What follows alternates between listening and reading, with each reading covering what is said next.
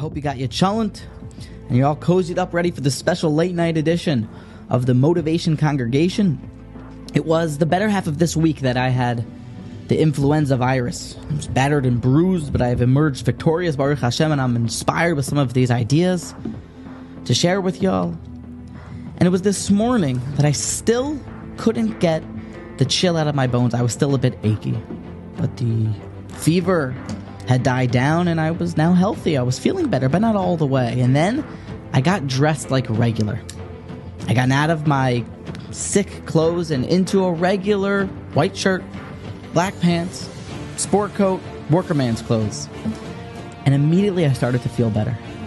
And it reminded me about this talk once that Rabbi Yeruchim gave about the pasuk of Hashem Elokecha mishalech bekerev machanecha, that God is literally in our midst and that we should dress the part.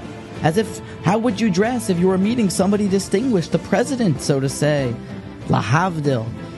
So it was misoyer me, hisoyeri, for the mode of dress and the importance of it.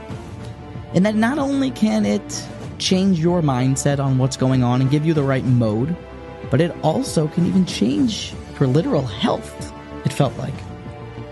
The Shulchan Aruch brings that it's prohibited not to daven without socks, or not to daven perhaps without a belt, or to daven maybe in clothes that aren't fitting.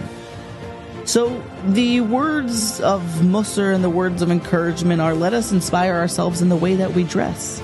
For it works twofold. One, it is a halacha, and we must present ourselves properly in front of the king when we daven, I'm referring to specifically in that area. But also it changes your own mindset. It rewires you to understand what's really going on.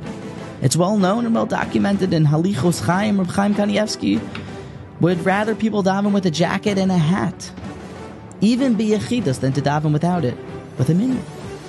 The overall theme being that we should know that when we are standing in front of Hashem and davening, that we are literally omeid lefnei hamelech. Let us dress the part so that we can really understand when we're davening that we're in front of Hashem.